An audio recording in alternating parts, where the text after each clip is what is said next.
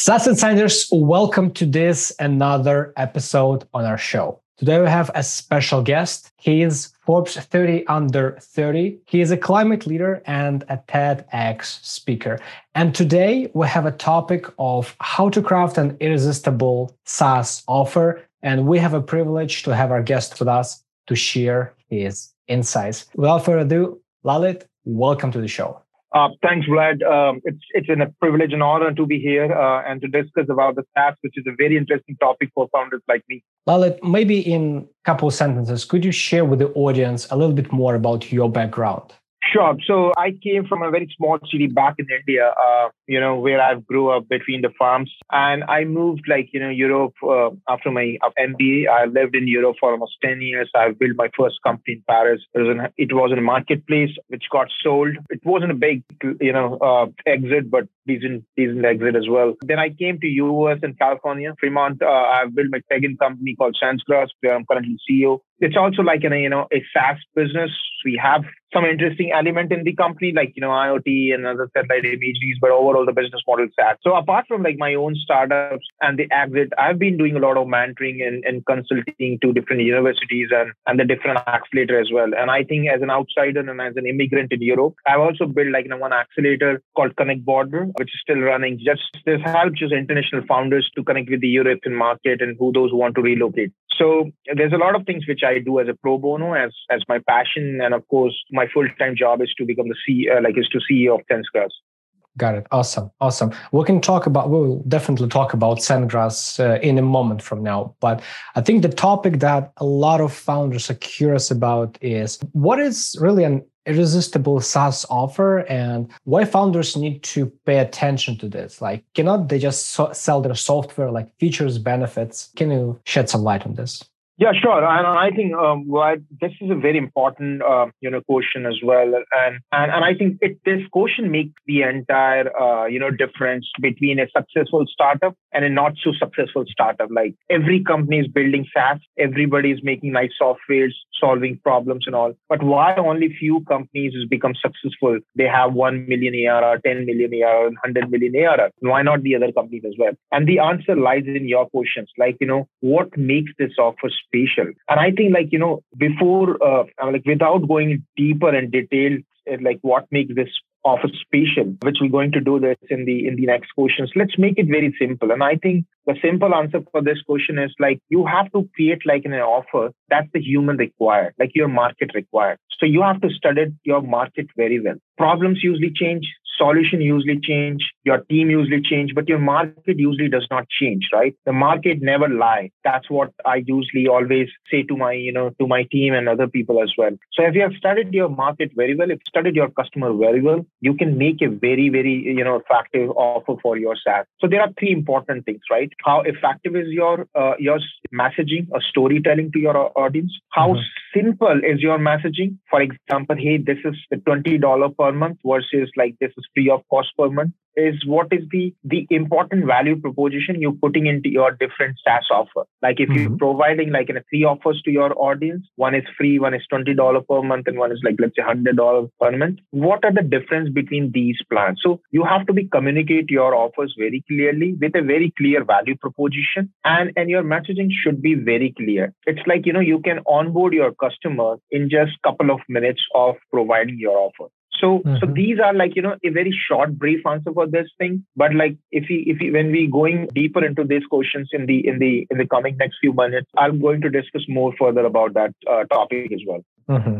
And Lalit, when you say value proposition, maybe you could elaborate a little bit on that, because we oftentimes see landing pages with people just talking about their software, our software does this and it also does this, and that's about it. How exactly value proposition is different from what I've just described, and what happens if we don't have a clear value prop? Exactly. No, that's a great question, Vlad. And I think that the difference between a value proposition versus the feature of your product is two different things. There is a thin line between a value proposition and the features. Let me take an example. Maybe your one product can have 10 different features, right? For example, maybe your features, your product could have couple of value proposition which is resonate to your customer. So I think long story short is what exactly is your customer wants to know. So if let's take me example of any company, any good SaaS company, like let's take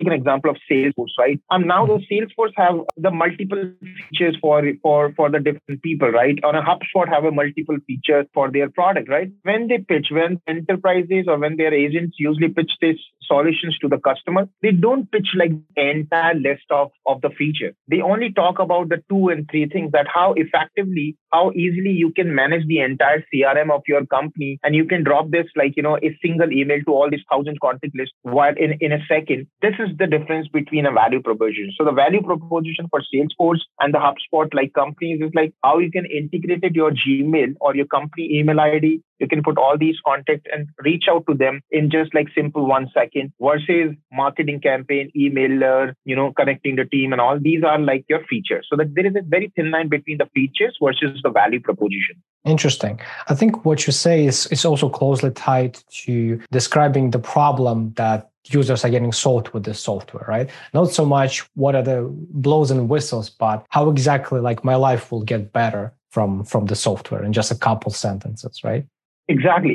So again, the very simple thing, if I ask you, hey Vlad, what you're looking in the phone, right? I'm sure you will say, hey, I'm looking for 10, 20 different things or 20 different things. But maybe your current requirement for the phone is just 1 or 2. Maybe you're looking for a phone just to communicate, right? Just to call and have a very better audio quality for your phone. And maybe your second main requirement for phone would be, I need a good phone with a good camera where I can click the pictures while I'm traveling, This is your main value proposition. This is your real requirement right now at this stage. Other things like canning and all this is going to be your great feature, which you may not require immediately.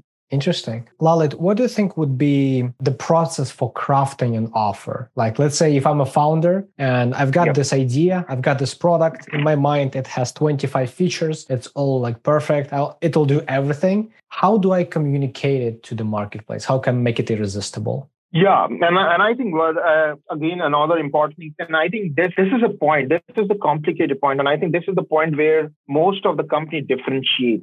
If your team, if your founding team, and if your sales teams are well aware about some points, they will make a very great offer, compelling offer for your customers, and your company will be successful. And if you're not, then you will struggle a bit about scaling and the revenue part as well. So long story short, let's talk about this thing in a detail a bit. So there are a few things, right? There are a couple of points which I usually follow. The first thing will be the point is the biggest important thing, how compelling is your offer? How effective is your offer? And when I say the effective, it means how important is the business or the market requirement, whether the market really required this product or not. In a product which is just if it is not there in the market, nobody cares. So I without demeaning anyone, but let's take an example of Clubhouse, right? Great product, great company, raised a lot of funds as well. The compelling thing was missing, right? So this is kind of example. I have no intention to put the company into the spotlight, but I'm just taking a good example so our audience can understand well. The second point will be the risk reversal things as well. It's a lot of time, for example, and I'll take my example this time, SenseGross. The risk reversal or the things means I'm an entrepreneur, right? I'm a techie. I'm very passionate about building a tech product. I'm keep building the good track product and all, and I have no idea what my customer is required, whether my customer is really required or not. So there's a kind of there's a huge risk factor. You build a very great soil intelligence platform. You put all these ingredients, you put a lot of data layers. It's a nice, very fancy kind of product. But does your customer, which is, let's say, farmer, right? For example, does they are really capable enough to use this a complicated product or not? Then this is the risk reversal. So means make a very, very simple product for user and give a very simple offer. So after the compelling and a very succinct offer, this is the second point will be the risk reversal, try to reduce making a very complicated product. The third one is create a urgency. And I think this is a very important factor in making a very nice offer to your audience. And I'm sure like there are tons of examples. Hey, this offer like 30 days free trial period is only applicable for till 30th of September. You can get like in a free 30 days kind of account, Netflix account only for 1 month. And this offer it just lasts for like next 5 days, something like that. So you have to create the urgency and scarcity. Like you have to show that you are the only company providing this offer. You may be not the only company who providing this solution, right? There are many 10 companies who providing the CRM, but you will be the only company who providing this great offer in a great price only for 5 days. So the urgency and scarcity of the offer makes you different from your competitors, right? And I think that's also one of your differentiation as well. Maybe the last point will be like, the bonuses. What additional thing you can get it? Like, what is the additional benefit? Okay, I'm picking this, let's say pro offer, or I would say the Dropbox Pro offer. But apart from these things, what are the additional benefits I'm getting? What is the bonus I'm getting? People are greedy, like human beings are greedy people, right? They always want like a lot of things, everything in just $20 kind of the packages. Once you put the offer, you have to give like, hey, these are the 3 things that we are offering worth like, let's say $20 per month or $20 per year, whatever. But out of this, you will also get these things. You will get another 15 days with this 30 days paid period. So, these kind of points, some key ingredient. I'm not saying like this is always going to work, but these are few things that always make sense when you're making this offer effective and workable. SaaS Insiders, I want you to all pick up those golden nuggets. I think to summarize, the really good offer should be concise. It should be to the point, exactly what is one of the problems that we're solving for these people. It should have the scarcity element, meaning time limit or quantity limit that only for the first X customers, or only for the X days. And it should have some kind of bonuses. It should feel like they're getting much more for this than they were expecting to. Would that be correct? Exactly. And I think I'll give you a very quick example, like which I've recently come across, and I think it works for me. So I just spoke to a crowdfunding platform. They were behind me for almost like 6 months, even more. And now, like 2 days back, they drop me an email and say, hey, we have partnership with them. We are offering like 10,000 kind of marketing credit to you. And the offer lasts now for 30 days. So I received an email somewhere in like around 27th and 28th evening, September, and the offer is ending on 30 September. So take this example. They have a kind of very simple, compelling story, very straightforward, concise message. They have a bonus, like I'm giving you 10,000 marketing credit, and they have like kind of scarcity or urgency that the offer is closing on 30th of September. So I have just 2 days to react. Boom. And now I have already signed up with the offer because I know this is a great thing, because I know they are following me for last 6 months and I didn't see anything like this in the last 6 months. So this is kind of an effective, kind of way of communicating and compiling like in a good offer. I see. So they were following you for 9 months, but then they kind of gave you a no-brainer with a time limit, and you committed because like it's psychological, right? Exactly. Interesting.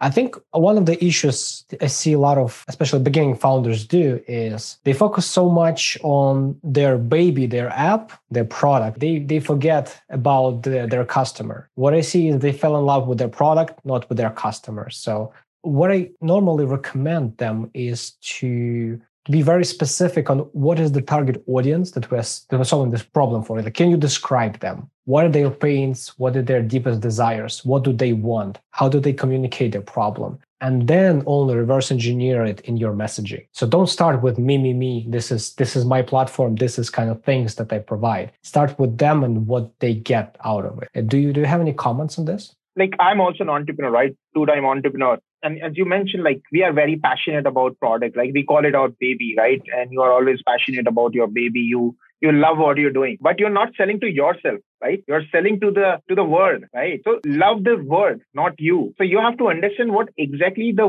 rest of the world wants, what exactly the market of US want or market of India wants, right? You are not just building a product for your own use. You're not, building a garden for your own house where you're going to spend your retirement. No, man, you're building a product which you want to sell it. And if you just keep loving your product within yourself, and if you have no idea about like what exactly the customers want, is a crap. It's a useless piece of shit, right? I think this is point one, and I think I'm completely agree. The point two is, and now maybe the second question is like, hey, Lalit, this is fine. We all know this thing. This is great stuff. But how are we going to know what customer want, what market want? So in that case, you have to break your product into the silos. You do not need to build the entire product in one way, in a one shot. You build a very small product, like couple of features. That's why we call it MVP. That is the reason why MVP concept is very cool. The MVP means it's a minimal viable product. Like this is the three features. I think that this is the value proposition. I'm not talking like we talk about what is difference between value proposition and feature. So let's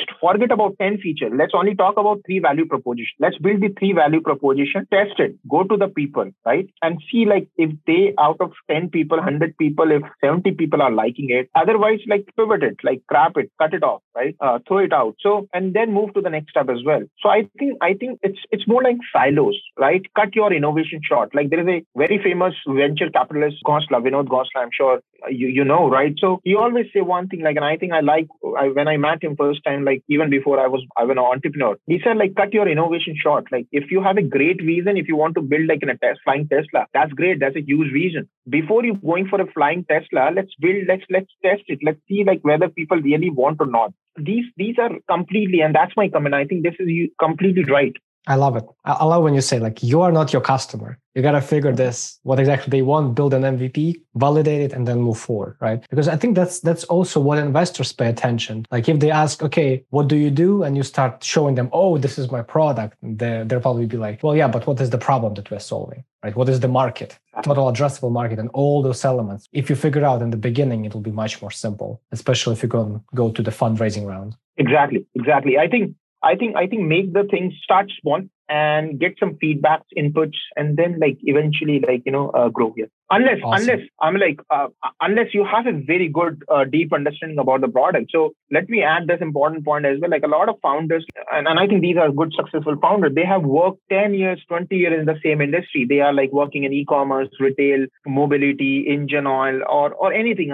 So they have a very, and I think for these kind of founders, the concept is slightly changed because they were customer. They were, in the shoes of customer. They have lived this problem for 20 years. Even if they were not customer, at least they have lived with the problem for 20 years in the same kind of industry. In these kind of cases, it's not applicable. They have a pretty good experience about building those stuff, what exactly people want. No, yeah, I love it. When we scratch our own itch, we kind of have a bit better insight, right? We can less guess and more kind of predict at this stage. Lalit, how do you know you got a great offer? So let's say, okay, I'm a founder. I listen to this podcast and I go and I construct my value proposition. I publish it to my landing page. How do I know it's good? No, that's good. So I'll answer this question in two ways. The first, keep myself as an example, the founder of SenseCross, and I'll answer in a very general way. So I have to be very frank. We haven't reached to that level.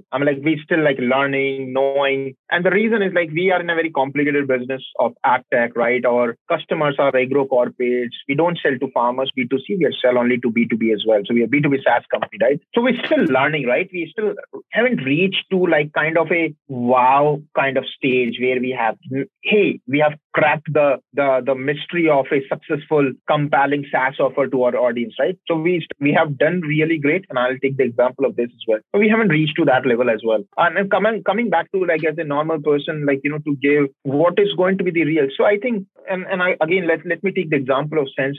So being a complicated company in a very high tech product, I think the biggest important thing that you want to tell your customer is very easy onboarding. So if you go to our website, which is still haven't updated for a while, but even if you go there, people read it, people get a sense of the problem in 2 minutes, 3 minutes. They have after reading, which is like the ice breaking, they usually get to know about like in a video or a study or a case study, like maybe an example or testimonial, which is the second stage of a sales process. And the third one is the action, point of action, which is the third step. The point of action is the only thing they have to do is they simply leave their email ID. So, hey, you want a demo? You want to they will feel that this is cool. You want a demo, and then you just drop your email ID and just submit, get demo. Now we have received the email. Now everything we have to do. How as a human person, how as a salesperson, how as a CEO of a company, how I'm going to convert. Like a nice landing page has done his work. Customer has done his work. Now it's your time to create. And then the second things comes once you receive the email. you have to send like an automated email to them, like in a very nice welcoming email. I remember like when I signed up for Shopify in my first startup, like, or even the Monday.com in my current startup, the first email, the moment I have clicked and submit the inquiry button on their website, and the moment the people have received like an immediate response, that's what we call the automation. The moment you click, you submit, and you receive an email and text, and you get, hey, how fast they are and how easy they are. And even in the email, they have like put all the necessary information, not too much information, a very simple necessary information what a person requires. So I think these are the few things makes a person, like, because as you mentioned, sales is a very much a psychological kind of stuff, right? When you do the sale, there is definitely a requirement of a person, but like a lot of decision making usually happen because of the psychological thing, like in terms of timing, in terms of price, in terms of like, I'm talking to the same company for 6 months and now suddenly I have made a decision. So it's all about like, kind of psychology. So these things works a lot. When I'm a founder, let's say I didn't have an offer after this episode, I go and I tweak my landing page. When I see the metrics, when I see the visits, the conversion, is there anything changes? Like when I improve my offer, how would I see it reflect on my stats? No, exactly. And I think I mentioned one important thing is like, your metrics. I mentioned one line that market usually don't lie. The facts and data also usually don't lie. Right. So data never lie, right? Or the facts never lie. And is a mantra for a successful landing page is whether it's working or not, but successful landing page is definitely giving you a lot of data. How many people are coming? How many visitors are coming? How many of them are like, clicking on the video to watch the product? How many of them are like after watching the video, clicking on like get demo and, reach out to us? And even after a significant, numbers, right? After significant of the leads, you are not able, right, to converting these leads into kind of the sales. Then there's a problem in the offering, like in the problem in the product offering, or the problem in the like, the message offering to you. So coming back to the main point first, like the first point, like you asked, what's wrong? How I'm going to change this, right? Okay, let's take an example of Netflix, right? If you go to the main landing page of Netflix, it's a very simple, right? They have some pictures. I'm log out from Netflix long back because it's distracting me a lot. But I still remember their landing page. The reason I'm still remember because it was so easy. They have simple like some, nice movies and kind of stuff, pictures. And then they have simply like, hey, start your 30 days trial period and just simply put the email ID as well. Uh-huh. So a lot of time founders put a lot of piece of information, a lot of things, which is a action point. No, you can only have one action point, right? You cannot have multiple things. The multiple things is going to be your trigger point, catalyst point. That will lead to the like last decision-making step. Got it. One thing, SaaS Insiders, I really want you to pick up is we're talking one call to action. When you have a landing page, there shouldn't be 5 different call to actions because they'll get confused. Confused minds say no. Lalit, let's imagine like I'm Lalit and I'm working on improving my offer at SaaSgrass. So I update it. How do I measure whether I did a great job, whether I improved something?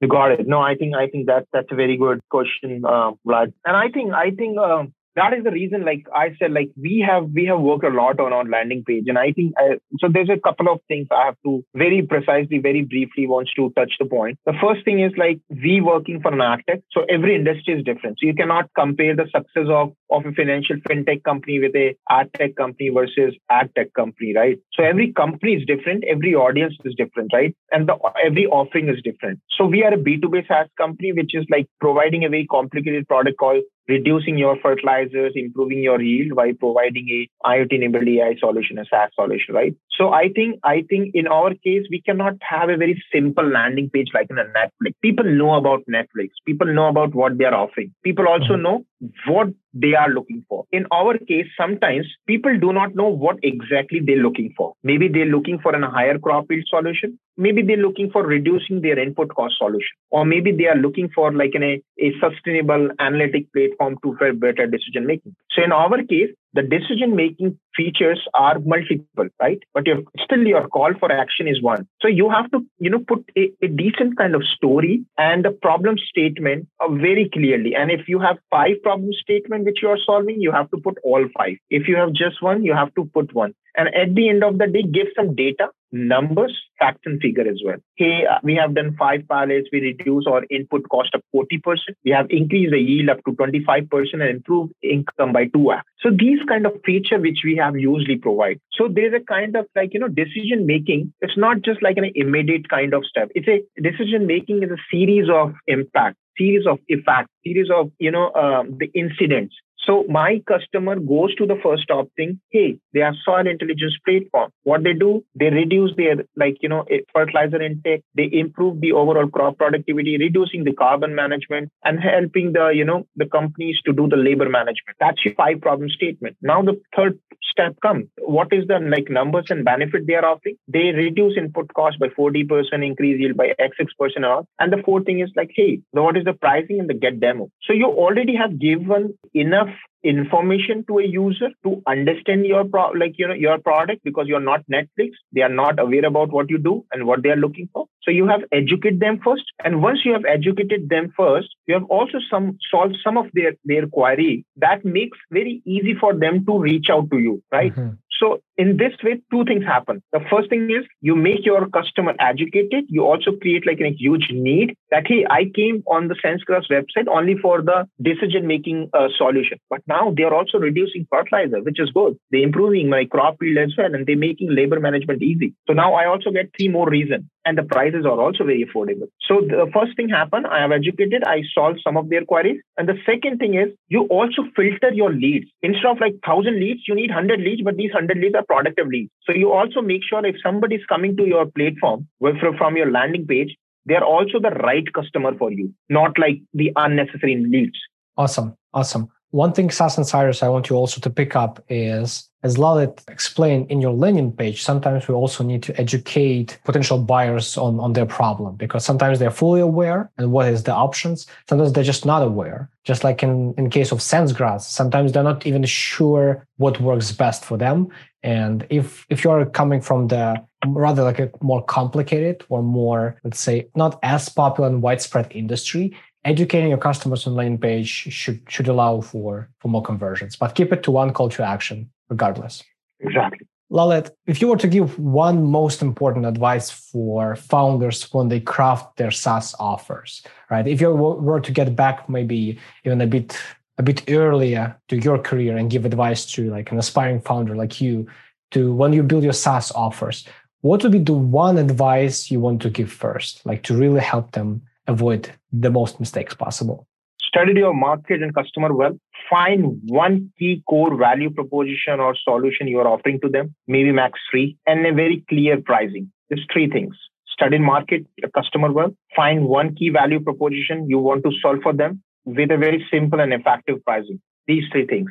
Got it. Laser focus on understanding what's your market, one value proposition, and the third one is your pricing. Make it very simple pricing. Yeah. Okay. Don't create 5 type of different pricing for 5 different people. No, just give it one. Try it, test it, and then bring 5 more, 4 more. We're currently doing a launch with my co-founder of our relaunch of our SaaS product. It's the 3rd year, 2nd anniversary. And what we did is we simplified the options we have from 7 to just 2, because the feedback that we saw is it's 7 different things. How do they work? How do they compare? What's the benefits? Exactly. Do we really need 7? We didn't, but we wanted kind of to fit everyone because we're geniuses. So we have all the 7 packages, but no, all it did is confuse people. But what should they pick, right? And I want to add a very funny thing that's very, very applicable to me actually. People ask me pick one and all. So every time, and this is my thing actually, every time if you give me more than 4 or 5 options, I just got confused. So I always say one thing: the moment you give me an option to pick one, I'm not going to choose anything. So I'm a kind of person if you just give me 2 options maximum, I'll pick one. That's all. Got it. Just like when you go to a movie, right? There's small, medium, and large. That's it. You don't have the 4th option. So it just makes 3 boxes or 2 boxes would be ideal. Yeah. And I think this is also interesting to add just one more thing, Vlad. So even if you see the big successful companies, Skype, Dropbox, Salesforce, all Netflix and all, if you see and if you focus there, they only have 2 to 3 option max, individual, professional, or customer. They have maximum 2 to 3 pricing, kind of structure. They don't have like 5, 6, 7 because they know their, their offering very well.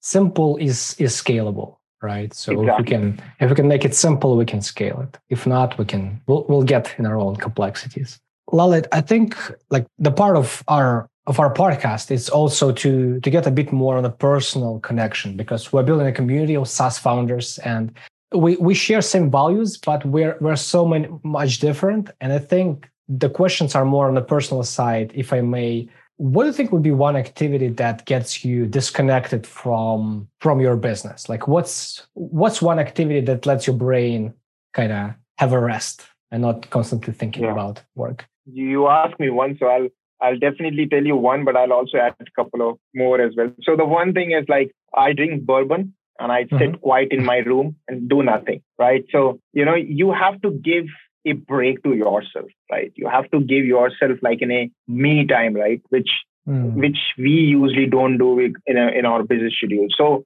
have a glass of tea, coffee, or bourbon or whiskey, whatever your drink is. Spend like, 15, 20 or 30 minutes within yourself and do nothing. So I think that's what I usually do. But the other things I usually do, and I told you, like, I definitely add two more things. I love cooking. I enjoy cooking. Like, that's kind of a stress buster for me as well, because you forget everything because you have to be focused on your food. Otherwise it will get burned. So the second thing is like, I'm writing my own book, right? So, and I think all founders have to write something as well. So not naturally to be a book. The reason I'm writing my book because I have some experience and I think that writing a book or writing a note or memo or something like that, it always like, you have millions of thoughts in your mind every day. So if you give a practice to yourself to start writing these things, again, as I said, like not necessarily to be everyone, not necessarily to be a writer of a book, but like if you start even maintaining a diary or writing something, I'm just talking about myself. So I start writing my book as well. And this is about my journey, good thing, bad thing, learnings and all. So like after 5 years or after 2 years, or even maybe in my third startup after 2 years, if I read my previous notes or my previous book, I'll have a lot of things or learning which I'm going to change it or improve it in my stuff. So I think writing your thoughts and views every day is a very good practice. Maybe just 2 lines or 3 lines every day.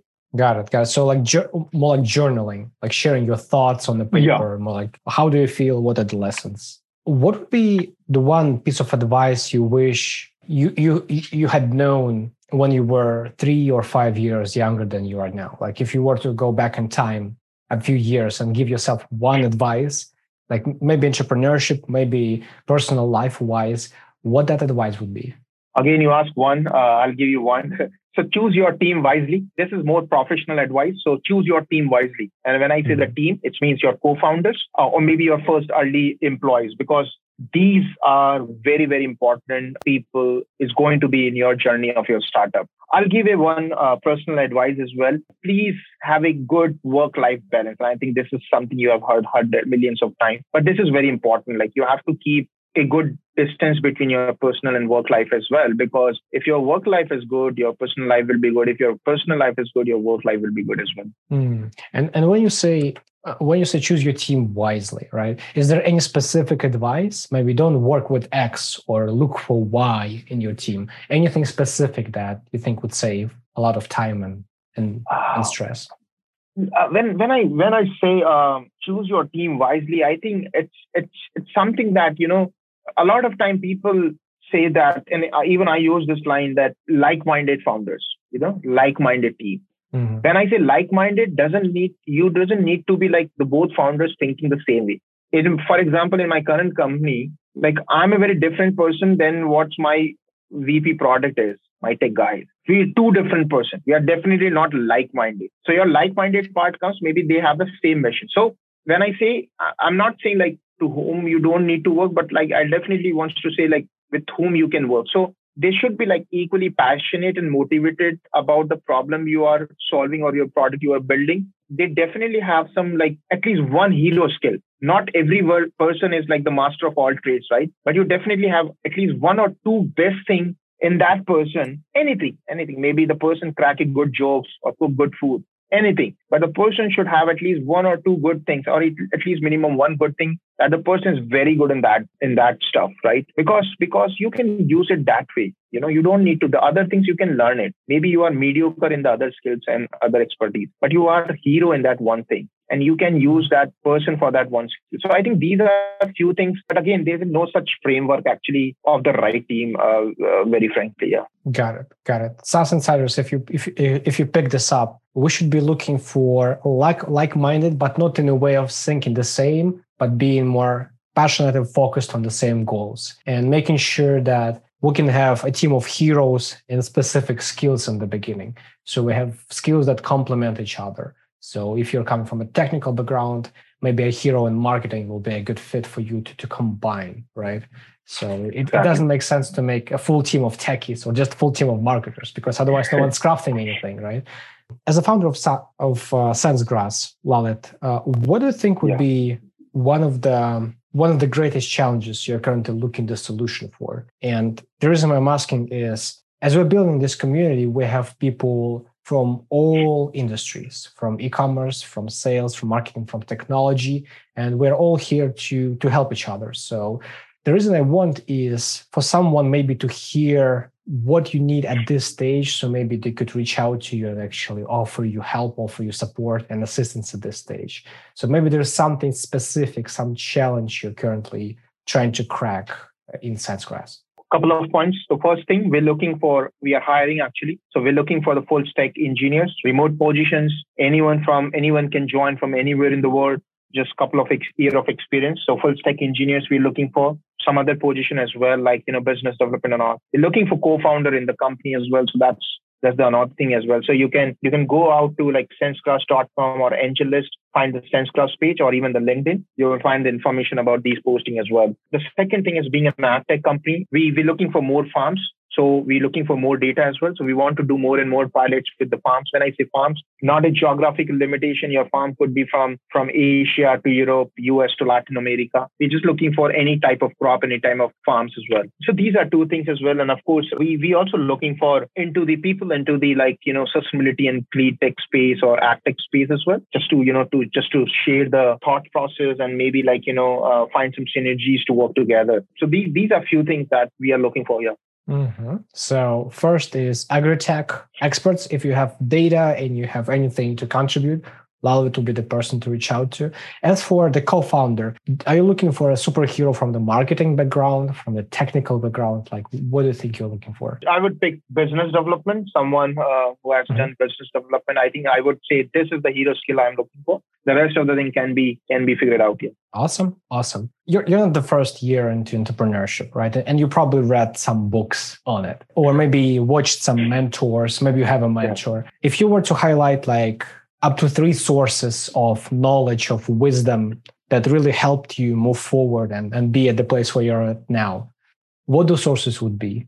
I'll start with the people actually. There's a the importance of people in my life is definitely there. So I would say my parents is the biggest, the strength actually, my family and my parents. The reason is because they have kind of given me a kind of independence and the peace of mind to solve whatever you are solving. They always back you up. And, I think in startup founders' life, the backing from your loved ones, whether it's your girlfriend, wife, your family, is the most important. So I think these are one.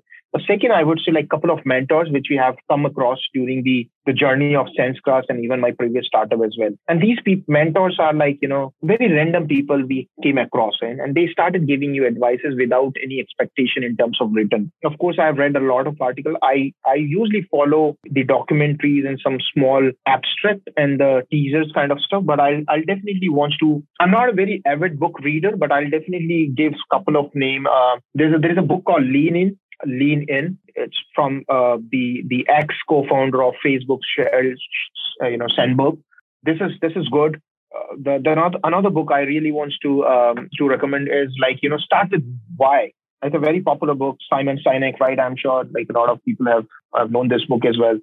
Because I'll tell you, the origin of startup is it starts from why. Why we are having this problem, why we are not solving this problem, why this is such a huge problem, a huge market, right? So start with why, Simon Sinek. So I think these are the things. Your loved ones, your family one, your good mentors, Like definitely find some good mentors in your journey. Your investor could be your mentors, your team member could be your mentors. And the third one is like good materials, good stuff. Whether you read it, you watch it. I'm not saying like you have to read the huge book, spend 20 days in a month. But even if you read some abstract or, watch some small clips and all, these are good stuff. Yeah. Awesome. Lalit, we all strive for success as founders. We want to be successful, but this thing means very different things to different people. What do you think success means to you as for today, whether it's in business and personal life? Like if I were to wake you up in the middle of the night, say like, what is success for you? What would be kind of the intuitive answer? You asked me today, right? So, usually, and let me answer this today and then I'll add a couple of lines. So for me, I think that today the success means is all about a good work-life balance. If I have an urgency, if I have to meet someone, whether you, any family member, and if I have the kind of flexibility in my schedule to do this work, to meet that person, or also take an additional meeting from the professional side, I think that's what the success looks like for me right now. Normally, success usually change with the time and with the age. If you are a young founder, started like at 26, 27, I think for you, the success is like raising funds, raising a couple of $1 million funds, maybe, getting like 10 million, 1 million ARR. The moment you cross 30, 35, your success, change. The moment you move to 40, 45 plus, your success change because your success may be related to your family as well. So I think for me right now, the success is like a good balance in your work and your personal life and a very sustainable growth as a startup founder. I do not need like a very huge growth of my company, but I definitely want like a sustainable growth. So there's a difference between a huge rapid growth and a sustainable growth. Rapid and huge growth might be stuck after 1 year or 2 years, but the sustainable growth is without external investment, without making a lot of effort, without making a lot of anxiety and stress, your company growing for last long, for 5 years, 10 years. And I think that is also a very good, successful, formula for the SaaS business owners as well. Lovely, lovely. We just had a friend of mine on the show. His name's Cody. And we actually, in the beginning, we helped him launch his SaaS product, but now he reached profitability. And this is what he shared with us, that the moment you're there, the moment you're sustainable and profitable, you have all the time in the world, meaning that you don't have 12 months to have to do the next round and you need to do this, otherwise you're burned. You're growing. Money is coming in, cash flow positive. You can do whatever you want with this SaaS. You can take it slower, you can make it faster. You're in peace. Peace is the new success. It's what we discussed with him at this show. And I think it kind of ties into what you were trying to explain at this stage.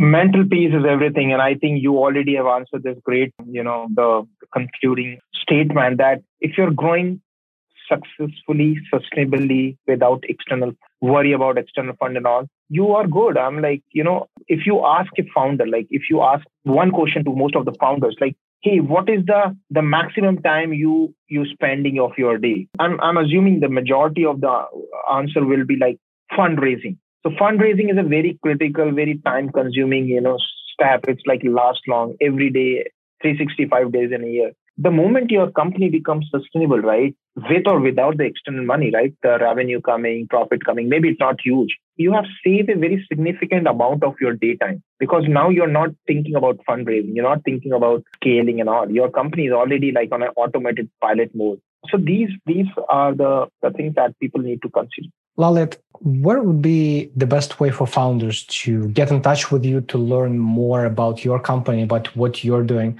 What would be the best place to go to? We'll be placing the links in the description to this podcast, but maybe you have some sources you would prefer to share. Yeah, I think so. If you want to know about the company, definitely www.senseclass.com.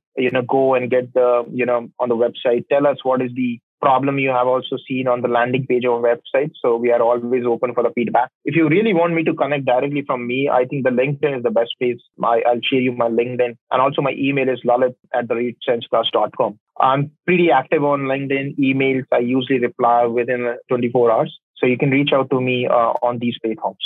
Wonderful. Wonderful. Lalit, any last thoughts? Any last thoughts on our topic today? Thanks for having me, Vlad. I think this is a pretty interesting, discussion we had. And SaaS is a very, very, important topic in almost everyone's life. I'm talking about every founder's life, right? So I enjoyed really. Thanks for having me here, and I'm looking forward. Lalit, thank you for coming to the show. Awesome. Thank you, guys. Have a good day. Bye.